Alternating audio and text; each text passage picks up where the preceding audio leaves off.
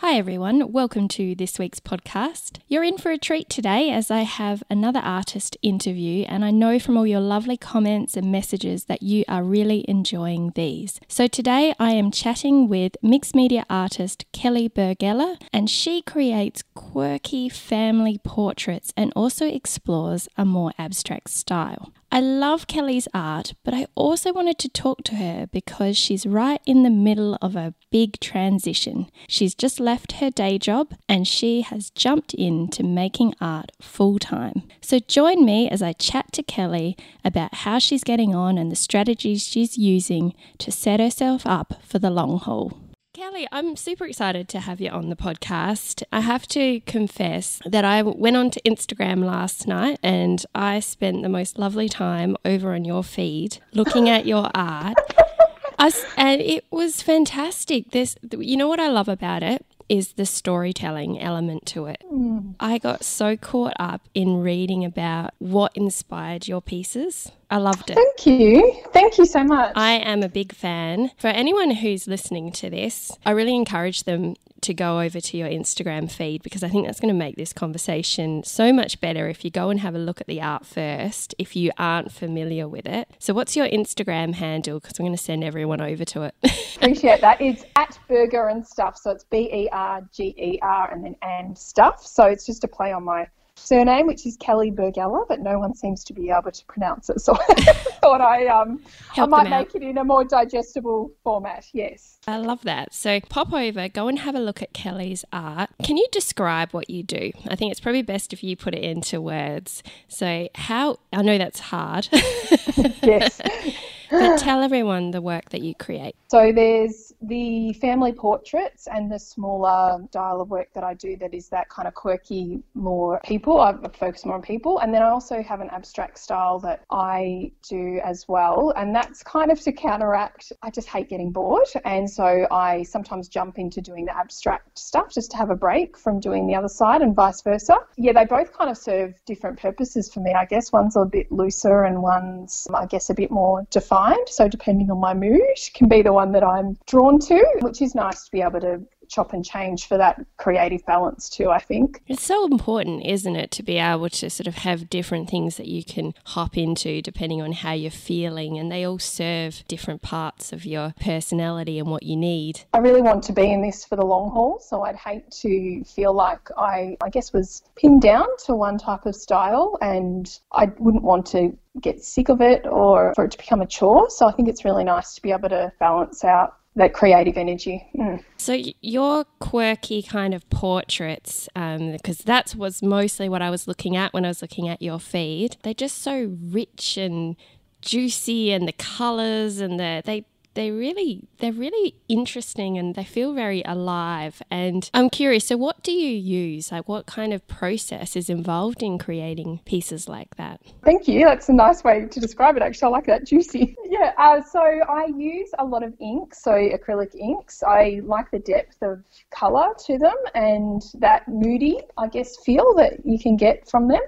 And I also use a lot of pen. And then in my family portraits that I do, I actually use a lot of soft pastel as well, just to create the layers. And I think it does give it a lot of character and also enables me to try out a lot of different styles. I have a love-hate relationship with pastels because they're so messy and dusty and dirty, but I am always drawn back to them for their versatility. Yeah, that's really interesting because I have a love-hate relationship with pastels as well, and I use very similar materials in my works. I know what that sort of mixed media combination can be like. How do you navigate with the pastels, the kind of mucky dustiness? Do you have any tips or that you can pass on? Would love to hear some because I'm actually just looking at, well, if you would call it my studio, but it is very dusty. Yeah. And I try to give my surfaces a bit of a clean down after I finish, like a family portrait, for example, because it does get really musty, I find.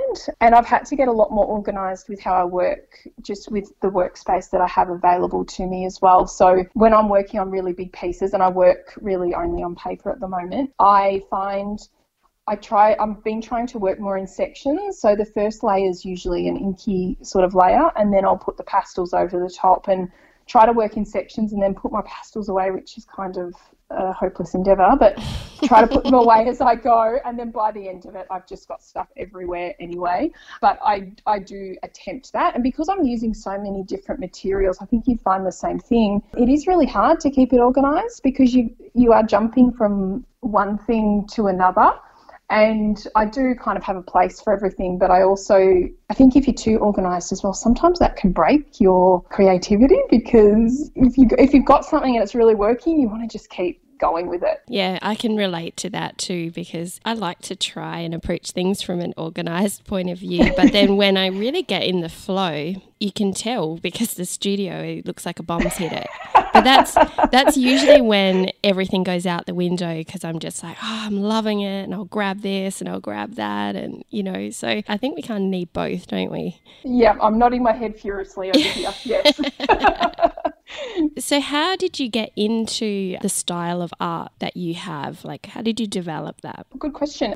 So when I was on maternity leave with my youngest, who is now 3.5, I was at home and started painting because I did find maternity leave, look, it's lovely to have that time, but it was a real change for me and a real challenge in terms of I was never bored. There's always plenty to do, but I felt a big gap in terms of something for me.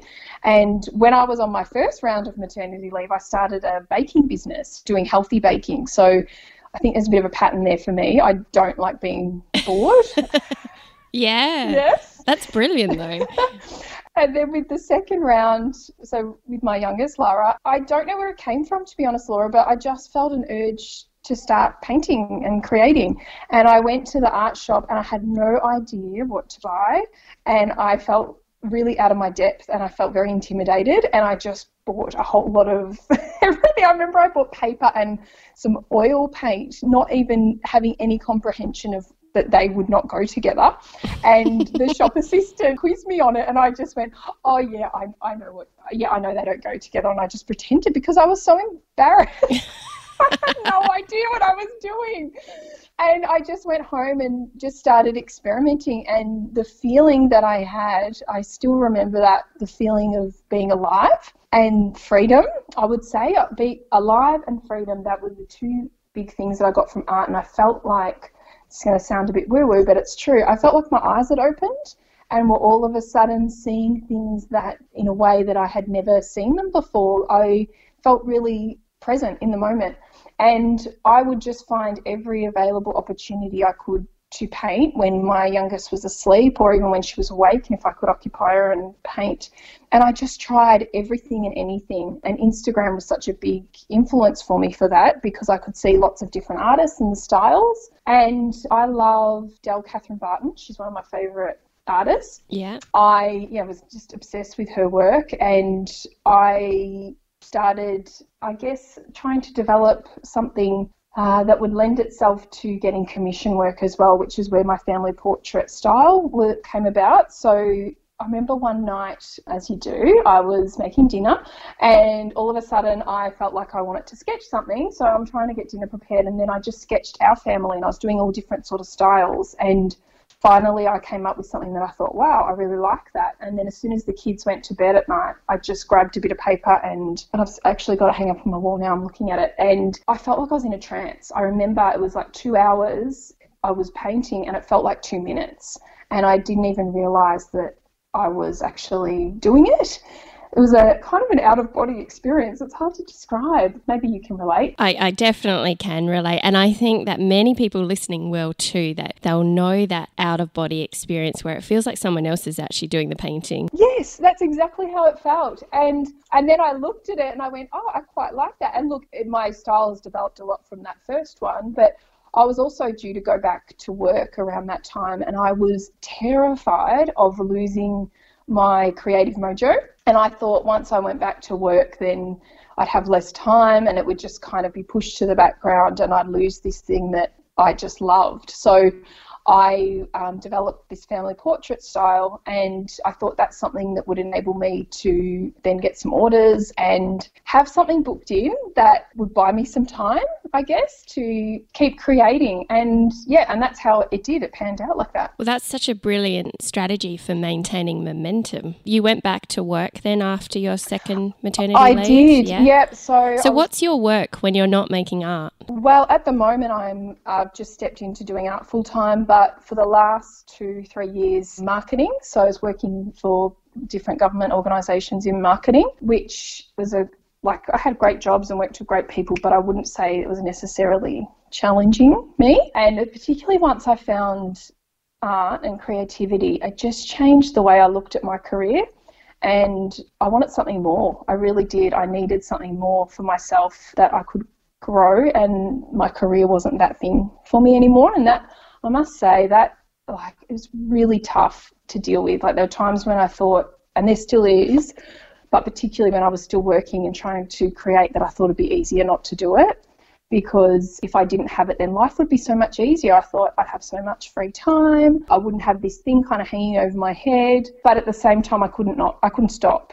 But I thought it'd be easier in some ways, and I think a lot of people could relate to that as well. That's so interesting that you describe it that way, because it is like a bit of a tension almost in your life, isn't it? That you've got this pull to create. Sometimes it's hard to do it all, isn't it? When you've got a job, you've got a young family, and then you've got this pull to create. And sometimes you do find yourself thinking, wow, maybe it would just be easier if I wasn't doing this. Then I'd have more time, and I could do this with my kids, and I could clean my house once in a while.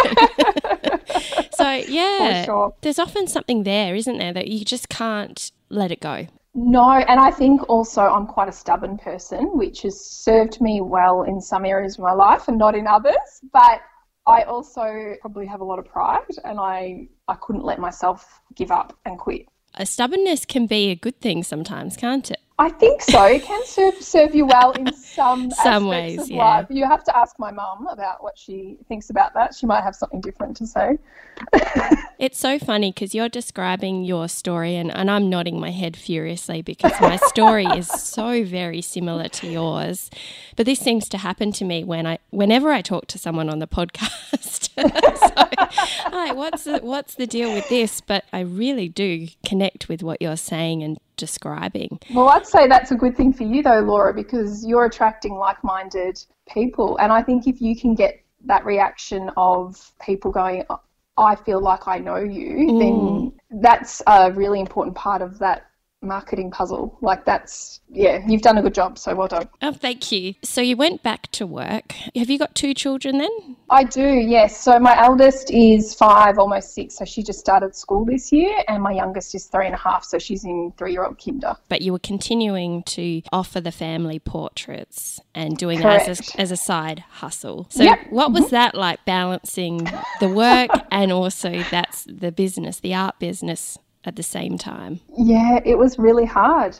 I look back now and I don't quite know where I found the time, and people have asked me that, like, when did you actually paint? And I don't know, but I think I've got it on my Instagram bio, and I did a sketch once to try and describe it, and I call myself a time thief, and I think this would be relevant for a lot of people because you're just stealing snippets of time. So, and I started to get really good at valuing 10 minutes of the day. So I used to look at it and think 10 minutes, why bother doing something? But in 10 minutes, I realised I could actually get a lot done if I was just focused. So I might set the kids up with, I don't know, some colouring or whatever, and I was able to do a little bit of my portraits. And it wasn't a lot, but it was something. It was better than nothing. And then I would just work at night a lot. And at that stage, I was also working on the dining room table, which was quite annoying, but just what had to be done. So I'd have to pack up all my stuff and then, bring it all back out again. And that was always difficult. I mean, since then I've really been just, promoted, I guess, to downstairs. We've got a theatre room. So look, it's better than the dining room table. Yeah, it's very dark in here. I call it my dungeon, but it's better than the dining room table. Yeah, I painted my dungeon. So yeah, it was tricky, and I don't know why, but I also decided to increase my work by a day during that time. So I was doing 3.5 days for a while, and that was really hard. Yeah, just trying to manage. Like, you just feel like you're getting through it, but you're not necessarily enjoying enjoying it. But I always had, I guess, the big picture in mind, that I remember jotting down in my journal once, like, I want to do this, and I want this to be my thing, my sole focus. So I always had that in the back of my mind, but I was never fully confident that it could happen. But I did have, I guess, a bit of a game plan as such to try and get me through those tough periods where I thought maybe I should just give up. It's so important to have something that you can aspire to. Did you have that as well? Sorry, Laura. Yeah, absolutely. And I've had many conversations with my husband at times when it's been like, is this really what we wanted? Because this feels really tough. Like, this is hard work. And he kept on saying to me, there's going to be a period of grind that you're going to have to work hard, but it's going to be worth it. So he kind of carried the big picture for us when I was stuck in the nitty-gritty of this is too hard. And I have to say, just probably in the last even few months, I feel like we've actually come to that place where it has become enjoyable, and we are slowing down a bit, and we have more time. And the dream that we had, which we started when my son was, because I also discovered my art when I was on maternity leave for the second time. So very similar. And my son is about to turn 7. So that was 7 years ago. So there's definitely probably about a 5-year slog.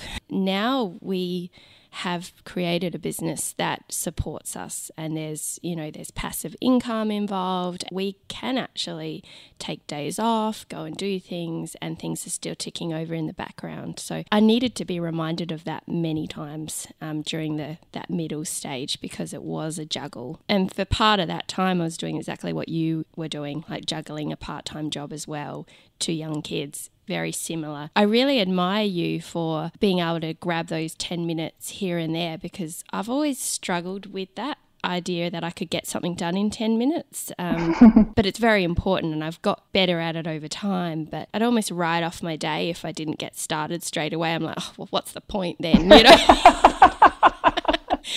I had hours left of the day, but it was just an excuse. I had this idea that it needed to be perfect.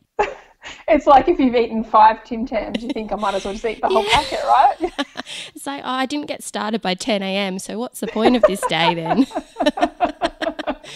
Yeah, I can relate. Yeah, so you have to be disciplined, don't you? And I always say to people, like, you don't always have to love it. Like, I think I had this unrealistic expectation in the beginning that every time I sat down to create, it had to be this, like, out-of-body experience or something. But to be honest, like what you were saying, your husband said, a lot of it is a grind. And there's times when I don't necessarily feel like it, and I'll say to my husband, because I say I'm going down to my dungeon to work, because I try to have that kind of separation, and I'm not always excited about it.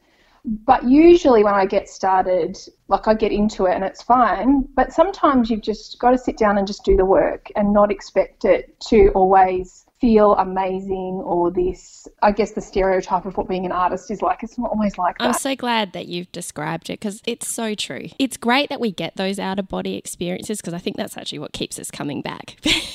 Yes, you're right. Yes. Because what I find is that whenever I'm in that sort of stage where it's kind of, I'm dragging my feet, it's like something will happen just to remind me of why I do it. So I'll go in and have one of those amazing days, and I'll be like, this is it. This is why I do this. And they always come just at the right time, just to kind of keep me on track. But cultivating a discipline and consistency, I just can't emphasize how important it is. This might be embarrassing, but I love Dolly Parton. And so do I. It's not embarrassing at all. And I love, because I love, like, as you mentioned before, I love storytelling and I love songwriting and I love country music for that reason. And one of the things that Dolly says, and I've got it on my pin board, I'm just reading it now actually, she says, above everything else I've done, I've always said I've had more guts than I've got talent. So I always come back to that, and I think you don't necessarily have to be the best at something, whatever the best means, but I think consistency and being persistent counts for a lot, because eventually you will get somewhere. You have to get somewhere. It's just being able to stick it out and play the long game. And you know what consistency builds? It builds bravery. and it builds confidence. So if you keep on doing things all the time, you get braver and braver. And that is the other thing that really helps. So that is so true. Yes. Yeah. Yes. That's what I've found anyway from my personal experience, of just continuously showing up, that some of the harder things aren't as hard anymore because you're doing them all the time. So very, very important things to kind of cultivate from an early stage. At what point did you decide it was time to go full time and go all in? Yeah, well, it was interesting. I finished up at the job that I mentioned last October, and then there was a period of time. To be honest, I actually wanted to jump ship and start pursuing my art as my sole thing, but my husband wasn't feeling 100% confident or ready for that. And I mean, I guess part of me wanted to do it, but part of me also agreed with him as well. And so I got another job and I started that at the start of this year.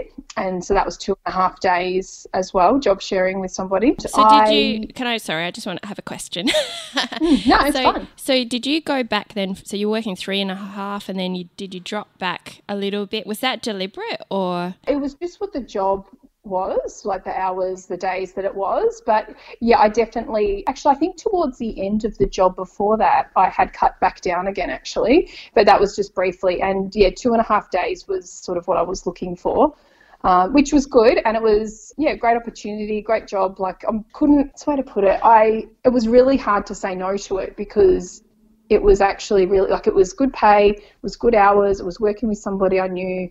It wasn't a job that I'd have to stress about or take home, work with me or any of that. So it was really hard to say no to it, and I didn't say no. And so I did that it's only been a month since I've been working on my art full time. So I resigned, it was probably a couple of months ago from that job because it just got to the point where I had a bit of momentum. I'd done a portrait for a couple from the show Married at First Sight, and I'd gotten quite a lot of inquiries and bookings from that. Did I see a portrait for Beck Judd as well? Yes, that's what kind of, I guess, kick-started. I am so grateful and thankful to her. I approached her manager very early on to do a family portrait for her because I'd researched, and this is the other thing I'd say to people, if you want to work with influencers, do your research and make it personal. And I knew she liked a certain artist that I really liked as well, and I thought she might be into it. She might not, but she might. Why not give it a shot? So I contacted her manager, and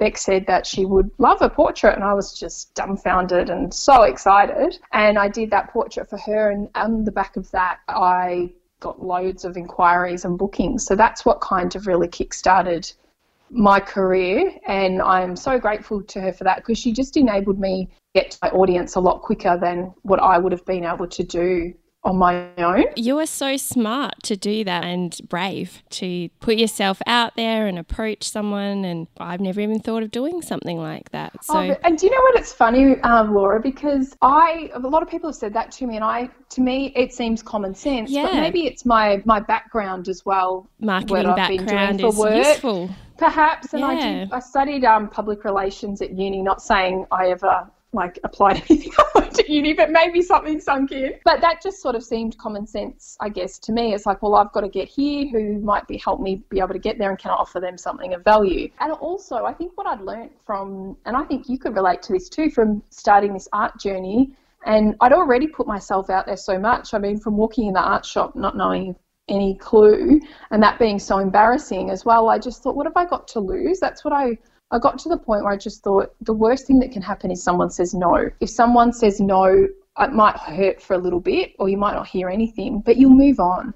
So it's worth trying if your pride can get over it. So anyway, I approached Beck, so I did that portrait for her, and then just had bookings, which was great from her portrait work. And then I was lucky enough to be able to make contact with one of the couples from Married at First Sight, Jules and Cam, who were the only normal people on the show. I have to say I didn't watch the show, but I know that it was massively popular here in Australia. Yeah. It's exciting that you made that connection. Yeah, so that was actually sort of through one of my other customers who I'd done a portrait for, who I was able to make that connection through because they were friends with them. I did that portrait for her, and then she posted it on her page, and then off the back of that, sorry, just getting back to the original question, that gave me momentum to, I still remember the point, it was over Easter, and I was sitting at my computer and, you know, just answering back to inquiries and booking people in and whatever else.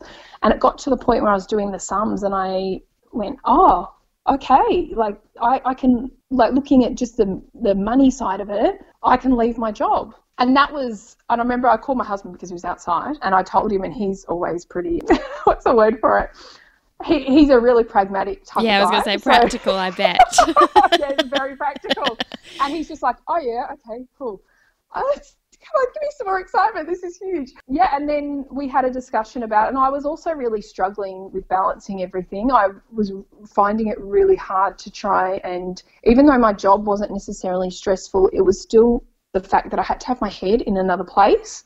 I remember, probably too much information, but I had a bit of not a breakdown as such, but I got really overwhelmed one night and was really upset, and my husband was like, you know, something's got to give. And he's so funny. He goes, so you can't get rid of the kids. And oh, I love him. And he said, and I don't think you should give up your painting because you've worked too hard at that. So maybe, you know, it's time we need to give up your job. And I was really, it was almost like that's what I wanted, but actually making that happen, it was really hard because there was so much fear involved in it, and it was a very layered decision. There was guilt, and then, yeah, as I said, fear and insecurity, but it was actually at the point where I had to make a change. And I also had built up the business enough to a point where, although I wasn't necessarily earning as much as I was in my job, I was getting close to it, and if I could dedicate more time, it had that potential. And also it didn't feel so scary, so I had enough work to know that I was stepping out into something rather than trying to build something that wasn't already there. Yeah, so I resigned, and that was a really anticlimax. I remember, I think I had in my mind, actually, I've written a blog post about it because I think, you know what it's like in the movies or whatever when people go in and resign. It sounds so fantastical, I'm quitting my job to become an artist. But the reality of it was so different. I remember I resigned to my boss, and it was a really adult, mature conversation. And everything just felt the same. There was no dramatic music playing in the background. No, that's what one of my friends said to me. She's like, so you didn't get to like slam down your resignation and just like stomp out of there? And I said, no, because there was no ill towards them, and it wasn't a toxic, bad situation. It was all, we had a conversation about, you know, how long do you want to stay on for, and just went back and sat at my desk and did what I was doing before that. So yeah, the world didn't shift when I resigned from my job, and nor did it the day that I left. Like, everything still felt very much the same, and I'm very much in that transition period now. It's only been a month, so it's all very new, and I haven't really taken a moment. I guess I was having a conversation with a friend last night about it to, I guess, really understand that it is a very big change. And I don't even say to her, this is quite personal, but I don't want to think about it too much, because I feel like if I think about it and give myself credit,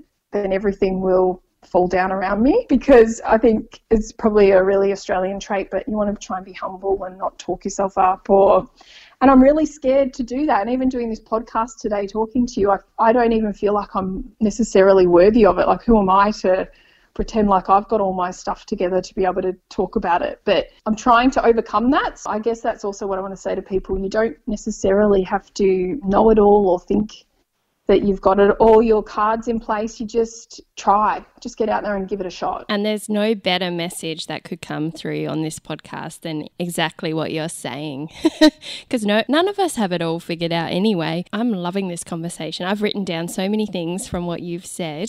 Oh, thank you. My God, I can't believe you're learning from me. Yeah, I'm writing notes here. Yeah, I'm absorbing all of this. Thank you. It's so refreshing to hear a very honest take on what it's like. That's what I'm all about, and that's what this podcast is all about. Yes, it's about real life, like real experiences, how it feels, the hard stuff, the good stuff. Exactly. And when I was thinking about this podcast, I don't want it to come across like, oh, I started painting and now I quit my job and I'm doing it full time, because that is not the reality. And I'd say if anyone says it is, it's not actually how it is. It's not as fantastical as that. And I think more people need to hear that, because because it does sound, you can romanticize it quite easily, and it's not like that. It's still a job at the end of the day. Like, it's still, you've got work to do in order to pay the bills. So yes, I'm able to do what I love, but there's also a reality to it, and I don't want to hide from that. And what I've got from your podcast so far is a lot of honesty, and it's helped me immensely. So hopefully I can give back and share that with your audience, and they can take something from it. And I'm really happy that you're also personally taking something from it. Thank you. I am. And it's really good to be reminded of things as well. As I said, my experience has been quite similar to yours as far as how I actually got to where I am now and what that looked like. It's encouraging to me to hear you talk, because I also found it was hard. It was difficult at times, and I questioned things. And then to hear you say that, I'm like, oh, that's what it was like for me too. And I feel so encouraged by that. Oh, yeah. Are you having flashbacks too? I am. I'm having huge flashbacks, and it's wonderful, and I'm enjoying it very much. And it's probably good for you too, because then that enables you to look back and see how far you've come and give yourself some credit and time to celebrate that. And I know what you're saying as well about this reluctance to kind of almost admit that we're doing what we're doing. You know, like we sort of sit in this kind of like denial around the fact that we're actually doing it, and it's great that we're doing it, but I relate to that as well. I don't know what it is, where that comes from. Can I ask you a question? Because this is something that's come up for me in the last week or so. What do you tell people when they ask you what you do? What do you say? Because I get really awkward about what to tell people. I'm not sure why, but that's just how I feel. It's funny, isn't it? Because there's no simple answer. My husband was having this conversation recently with me because he struggles. He doesn't know what to say he is anymore because he works with me, and he's like, what even am I? Usually I reckon I start by saying I run an art business or something like that. And I even struggle just to say I'm an artist, you know, so yes. I'll say I run an art business, you know, because that's more vague. And the thing I find, I don't know if you find this, but people are fascinated as soon as you say you're an artist. Like, it's not like saying you're an accountant or something like that. But when you say you're an artist or you run an art business, the conversation never ends there, does it? It's like sometimes like my husband and I are like, what's the short answer when you don't actually want to describe the whole thing? Because people tend to ask then, oh, so what do you do, and what type of art do you make, and what's your business? And then inevitably you start talking, and it's like, oh yeah, we have a podcast, and we do this, and we make online classes, and then, you know, it ends up being this really long conversation. Most of the time I just start by saying I run an art business, and that's how it starts. Because I feel like people want a label, and I was having this conversation with a friend who's an artist. She's so funny. She said, I just tell people I'm a small business owner. And I said, but then they're going to ask you what sort of business you have, because she feels really uncomfortable calling herself an artist or a designer or whatever. And I said, but eventually you're going to probably get to that point where you, like, for people, you might not feel like an artist, but people probably just need a label, like a safe little box to put you in. So yeah, that's what I kind of struggle with. And I feel like it just feels like other people are artists. It's not me. Other people do that. I wonder if there's artists out there like that have been painting for like ever who still do struggle with the idea that they're an artist. I wonder, you should put a question out to your followers. Sometimes it feels like a hard thing to claim. But you're absolutely an artist, Kelly. Stop being ridiculous. Come on now. This is a ridiculous conversation. It is, isn't it? I know. I need to just get over myself, I think. But it's probably something that maybe I don't show outwardly, but internally I feel like that. You just got to keep on saying it, and then eventually it starts to feel more normal. But I remember when I first left my job, and that whole like imposter syndrome thing is a very real thing. Oh, yes. I have it big time. I definitely felt like I was a fraud, 100%. Do you still feel like that? Because I've heard that it never goes away, but you just get better at coping with it. Yeah, I reckon that's true. For me, I think I wouldn't say it's completely gone away. I think I have changed my idea around who I am, as in, that doesn't make sense. But what I'm trying to say is that I've got very comfortable now with the fact that I don't have it figured out. And when I talk on the podcast, I'm not saying that I know everything, and I feel like my role is actually to encourage others by speaking the truth around that.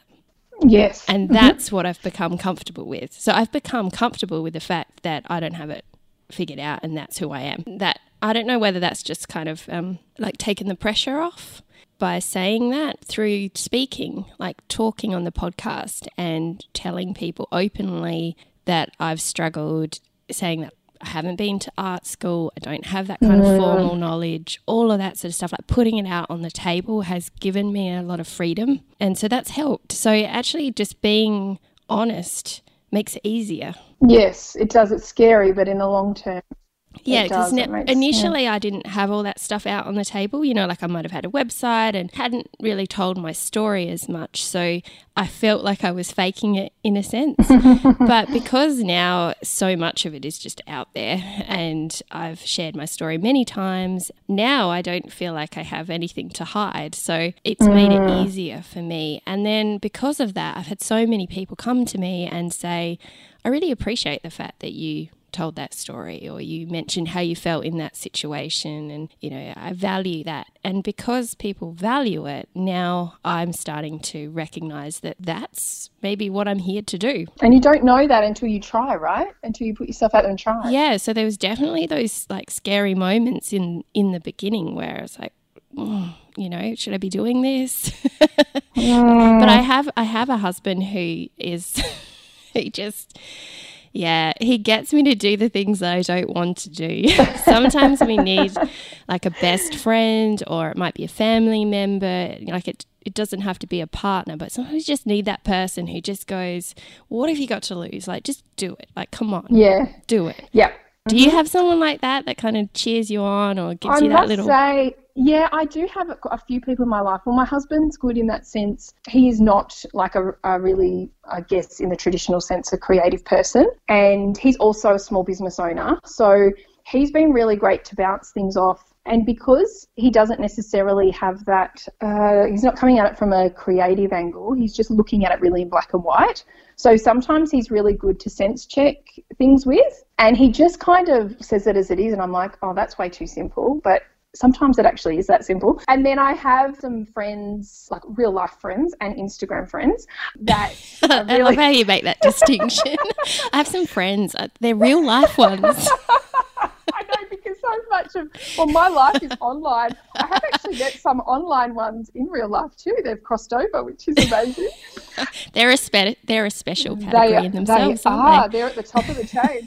And I've got some friends who also have their own business in the creative fields and or creative themselves that are really good to have the other conversations with that I can't necessarily go to. My husband, his name's Claude, I can't go to Claude with. Yeah, so it's good to have that balance. And I think also being an artist, there you go, I said it, it's so easy to get stuck in your own world because you are working on your own a lot. And it's really, really important. I'm trying to be really proactive about making sure that I get out and about and talk to people and maintain a social life. Now I'm not going into an office, because I could see how I could quite easily, and this was one of my other fears as well about moving into art full-time, is the fact that I could quite easily become a full-time hermit as well.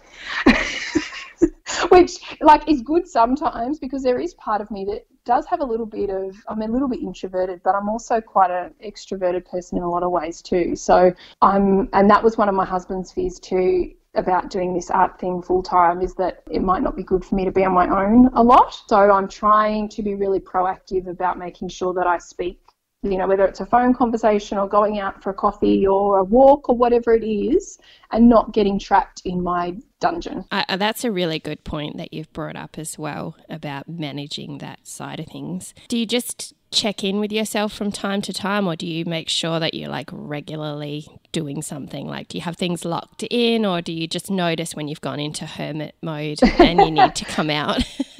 Do you know what? I reckon it was worse when I was working, because when I did have art time, I was just like head down, bum up, getting it done. Whereas, look, it's only been a month for us, so I don't really have a lot to base it on, but I definitely have been trying to lock some things in, like either it's going out for lunch with a friend on one of my art days that I have to create, because I still don't have a lot of time, to be honest. I have 2 days a week where my daughter is at my mother-in-law's, and that's the other thing. I could not have done any of this without family support because, yeah, it would have been impossible for me. So I am so grateful to my in-laws in particular. And then my little one, she's at 3-year-old kinder, but that's only twice a week for 3 hours each session. So I don't have a lot of time, but I think I used to think like when you had time, you had to just work flat out. So if I had from 9 till 3, then I had to work that whole time. But I'm starting to realise, and I remember your podcast episode, I think you and Richie were talking about like having an art date and going out and like not looking at it like you're skiving off from work, but looking at it like you're investing in yourself. And so when you do get time to create, you're actually in a really happy space and you've been able to do something outside of art that's also fueling you in terms of giving you inspiration. But then you can, when you sit down to do the work, it doesn't feel so much like drudgery. So yeah, trying to change my mindset around taking time out to do things that aren't physically painting is not a bad thing, or you're not something to feel guilty about. Yeah, it's the mindset, isn't it? When you can look at it through a different lens, as you say, as it being actually a healthy part of being an artist, and that you, as you mentioned it, you are in it for the long haul. So protecting your well-being has got to be a priority. Yeah, I really relate as well as when you're juggling, when you've got another job, and then it can be difficult, like when a friend contacts you, maybe to go out for lunch or something like that, but that's maybe only it might be your only day that you have that week to kind of get into the studio, because I found I had turning lots of things down because I couldn't afford to give up that time. Going back to like when you were talking earlier about when Richie said that sometimes like you just have to go through the grind for a while. I remember there is a period of time we have to do that. And I remember weekends where Claude would take the girls out so I could paint. And there was part of me that was sad about that because I thought I'm missing out on family time. But I would just keep saying to myself, nope, I know why I'm doing this. There's a reason for this. And Claude always enabled it. Like he's always been really supportive in that way, trying to give me the time that I needed. It's tricky in the early stages though, because I think there is an element of sometimes it's not bad to work really hard. I think there's this kind of notion of, you shouldn't burn yourself out. And no, you shouldn't. But there's also periods of time where I think you just have to put your head down, bum up, and work really hard and maybe not totally enjoy every minute of it, but the payoff will come. Yeah, that's exactly what I was thinking. Like I was thinking when I think back, I think, yeah, I had to turn down those coffee dates and I spent weekends when my kids all went to the zoo and I stayed at home to do studio work. It's exactly as you said though. I don't know that I would have got where I've got now without doing some of that sort of just knuckle down and do the work. And do you think in a sense sorry Laura, it helps you to like almost have an investment in it because you think, I have sacrificed so much. I'm not going to bloody give up now. I'm going to keep going. Yeah, absolutely. And the family had sacrificed quite a lot. It's not just about you, is it? And you probably relate to that too, with your family having to, it's not always easy having an artist in the house, is it? No, and not in the mood sense either. Oh my goodness. I would hate to live with me. Yeah. Yeah, I think I'm pretty good like around my kids, but Richie cops it, as far as the mood side of things. He has to he can tell straight away. He's got so used to, because we've worked closely together for quite a while now, he can sense it, what kind of creative mood I'm in. You need to have, like that construction tape that says keep out. Just wrap that around yourself when you... I only have to look at him, it's the eyes. He knows. Yeah. It's early days then for you as far as doing it full time. How is it going? Like, how's the change feel? I mean, it's so early still, but a bit of an adjustment, isn't it? Like, as far as... It is. And I haven't necessarily been painting a lot in this last month because I'm in the process of getting my website finished and releasing some prints that I think they were the ones you're probably talking about. It's on my Instagram page with the stories. I don't think I necessarily underestimated how much time is involved in that. I just think I had no idea. So that's been a lot, like trying to fit, yeah. And I don't think, it's hard to explain unless someone's been through it and they nod their head furiously going, yeah, I get you. Yep. So I've been really busy doing that. And a lot of it, even though I've worked in marketing, I didn't necessarily have to do a lot of the doing stuff like I'm doing now. Like, I didn't really know much about setting up an email list. Like, I had to teach myself all that. And then even Shopify, luckily I had one of my close friends help me set that up, and she did my branding and everything. So all the rest of it, I've just been, and I've loved it because I've been learning so much, but it's also takes a lot of energy from you when you're doing that type of work. And so the last month has been a lot of setting that up, and then also just getting a lot of things printed, because I'm going to be selling some cards and the prints as well, and figuring out that, and then, you know, my cost of goods, which is all the really sexy side of art. I mean, I'm really trying to invest some time now in setting it up. So I've put myself in a good position when I do hit the ground running, so I'm not then trying to scramble and figure it all out after I've launched the website, which I probably will still be scrambling, don't get me wrong, but trying to, I guess, go about it really intentionally in terms of working out my costings to make sure that there's enough money in it to make it worth my while and to achieve what I need to achieve. And that's, I guess, the side of being an artist that most people don't see, but it's also the reality of the world we live in, right? Yeah, and there's a huge amount of time. I have some weeks where I question whether I am an artist anymore.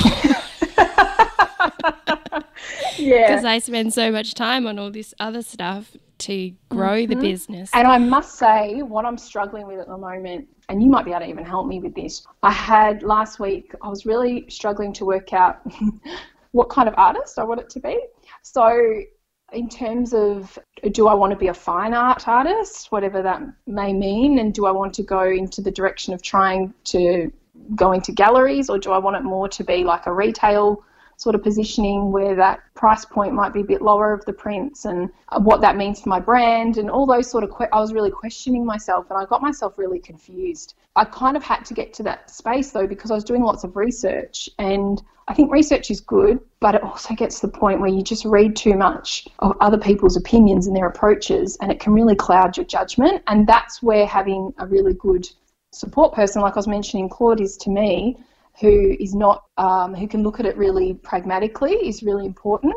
And I just asked him a question. He's like, just do this. Like, what? He just asked me a few quick key questions, and it made it really clear for me. Whereas I was getting myself really in a spot of bother around it all. And I look back and I think, why was I even bothering? But I think sometimes you have to go through those sort of stages. I don't know. What do you think? I think that one of the things that many artists are challenged by is really knowing what they're all about from the outset, and trying to do too many things rather than doing one or two things really well. So that would be the first thing that I would say, is try not to be everything. In the early stages, we often try a lot of things on. I mean, that's part of learning what's going to work. And then as you move on, you kind of can cut back a few things. For example, when I was starting out, I did a lot of art markets. I did prints. I did, selling via retail outlets. I didn't go via the gallery route, selling directly through my website, that kind of stuff. What else did I do? Workshops, various different things. Over time, I've kind of figured out what's profitable and then also what's enjoyable. Trying to get a good balance, ensuring that we have a stable income as well. So there's different things that I've looked at. But I think it's really important that your audience knows what you do and what you are about. So that's the branding kind of piece of it all, that they have a clear idea that you make this type of art, you're known for whatever it might be. And, it could be that you're, really well known for doing these family portraits, and you work on commission, and you have this really brilliant commission process, and you look after your clients really well, and they're happy, and they share it with all their, and they're super excited, and you're known for that. That's where you stand out from other artists, when you get really well known and good at something that people shout it from the rooftops, and then it, gets spreads, and then people just gravitate towards you, and you get more people coming over to check you out, and it just grows from there. So you want to avoid confusion in your audience. You want people to just get that really clear picture of what you do. Does that help at all? No, it does. And I think, going back to what I was saying earlier, with the family portraits, I love doing them. But I also only book in a certain amount, because they're actually quite exhausting, and I want to give everyone the very best effort and quality that I can. So sometimes like I dabble in like doing these prints that I'm doing at the moment, and then my abstract work, and this is where it's really difficult because and I don't quite know what to do with my abstract work because I really enjoy it, but it could be really confusing from the customer's perspective because they're really different styles. And I don't know, like some people might follow me perhaps if they like my abstract stuff, which I don't do a lot of because family portraits are my number one, and then I fit my abstracts and the other things in around that. But whether the abstracts, it might get confusing for a customer to go, hang on, I thought she did that other type of style. So whether I like have a separate page for that or a different, like, or do I just kind of try it out and see how it goes and then change if necessary? It can be a difficult one, and I feel like I'm going to contradict myself now, but I see many artists that do several different things and make it work, and I would say that I am one of those in a sense that I cross over from doing like big canvas work and then I do watercolor work, and they're quite different in the sense of the style, but there is like a thread through it all, and mostly it's around colour and mixed media kind of mark making and things like that. So I think that if you can have a thread, so it might be this sort of vibrancy of colour that you have, or just a sort of quirky style, and it sort of flows through both of those areas, I totally think you can make that work all under the one brand. Yeah.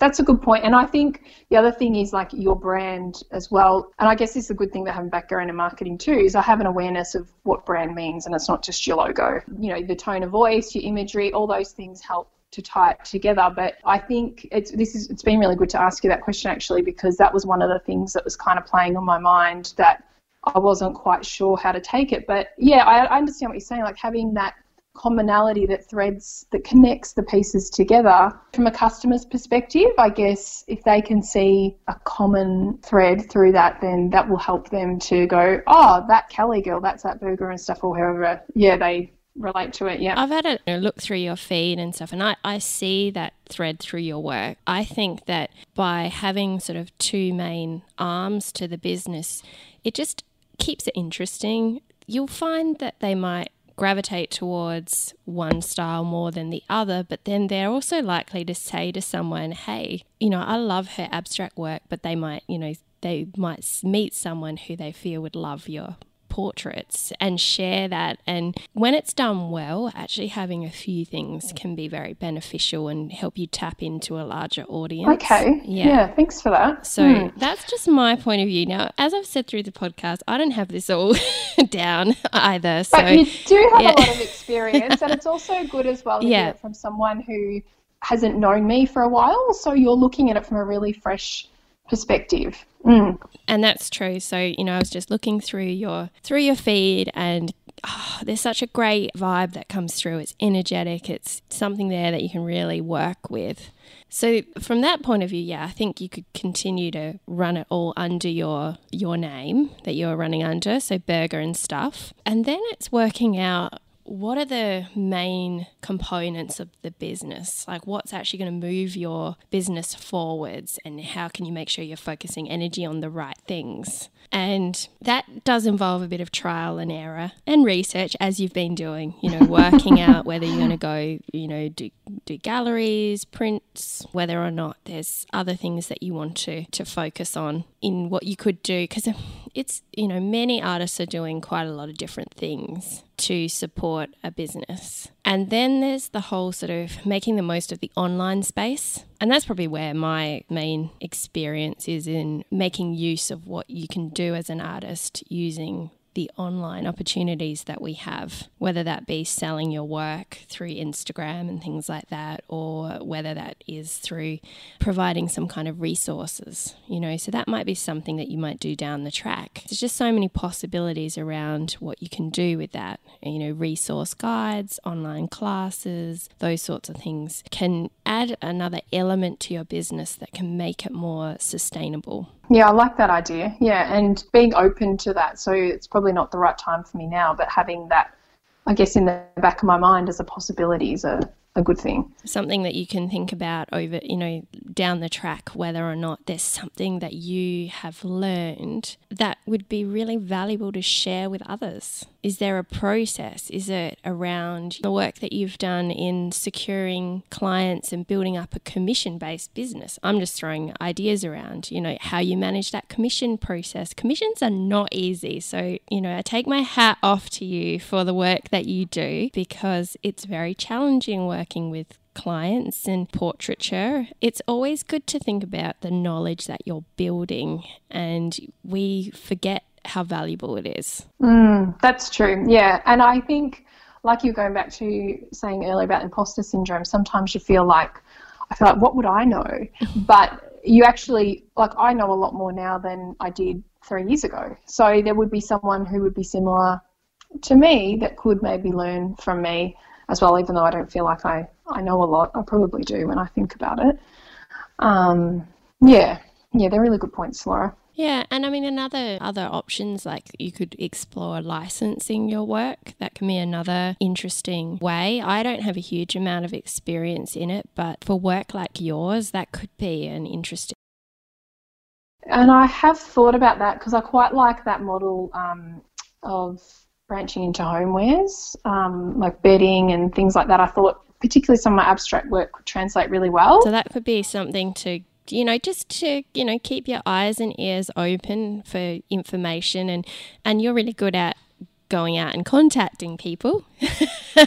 So, like reaching out to people. So, if you can find someone that would be a really good role model in that area to get some information about how you could explore that could be an option as well. So it's always good to have something that you can rely on, like you've got your portraits, but you've also recognised early on that there's a lot of work involved in them. So yes, there is. But I must say, I don't know whether it's luck or I'm not sure, but I've worked, all my customers have just been amazing.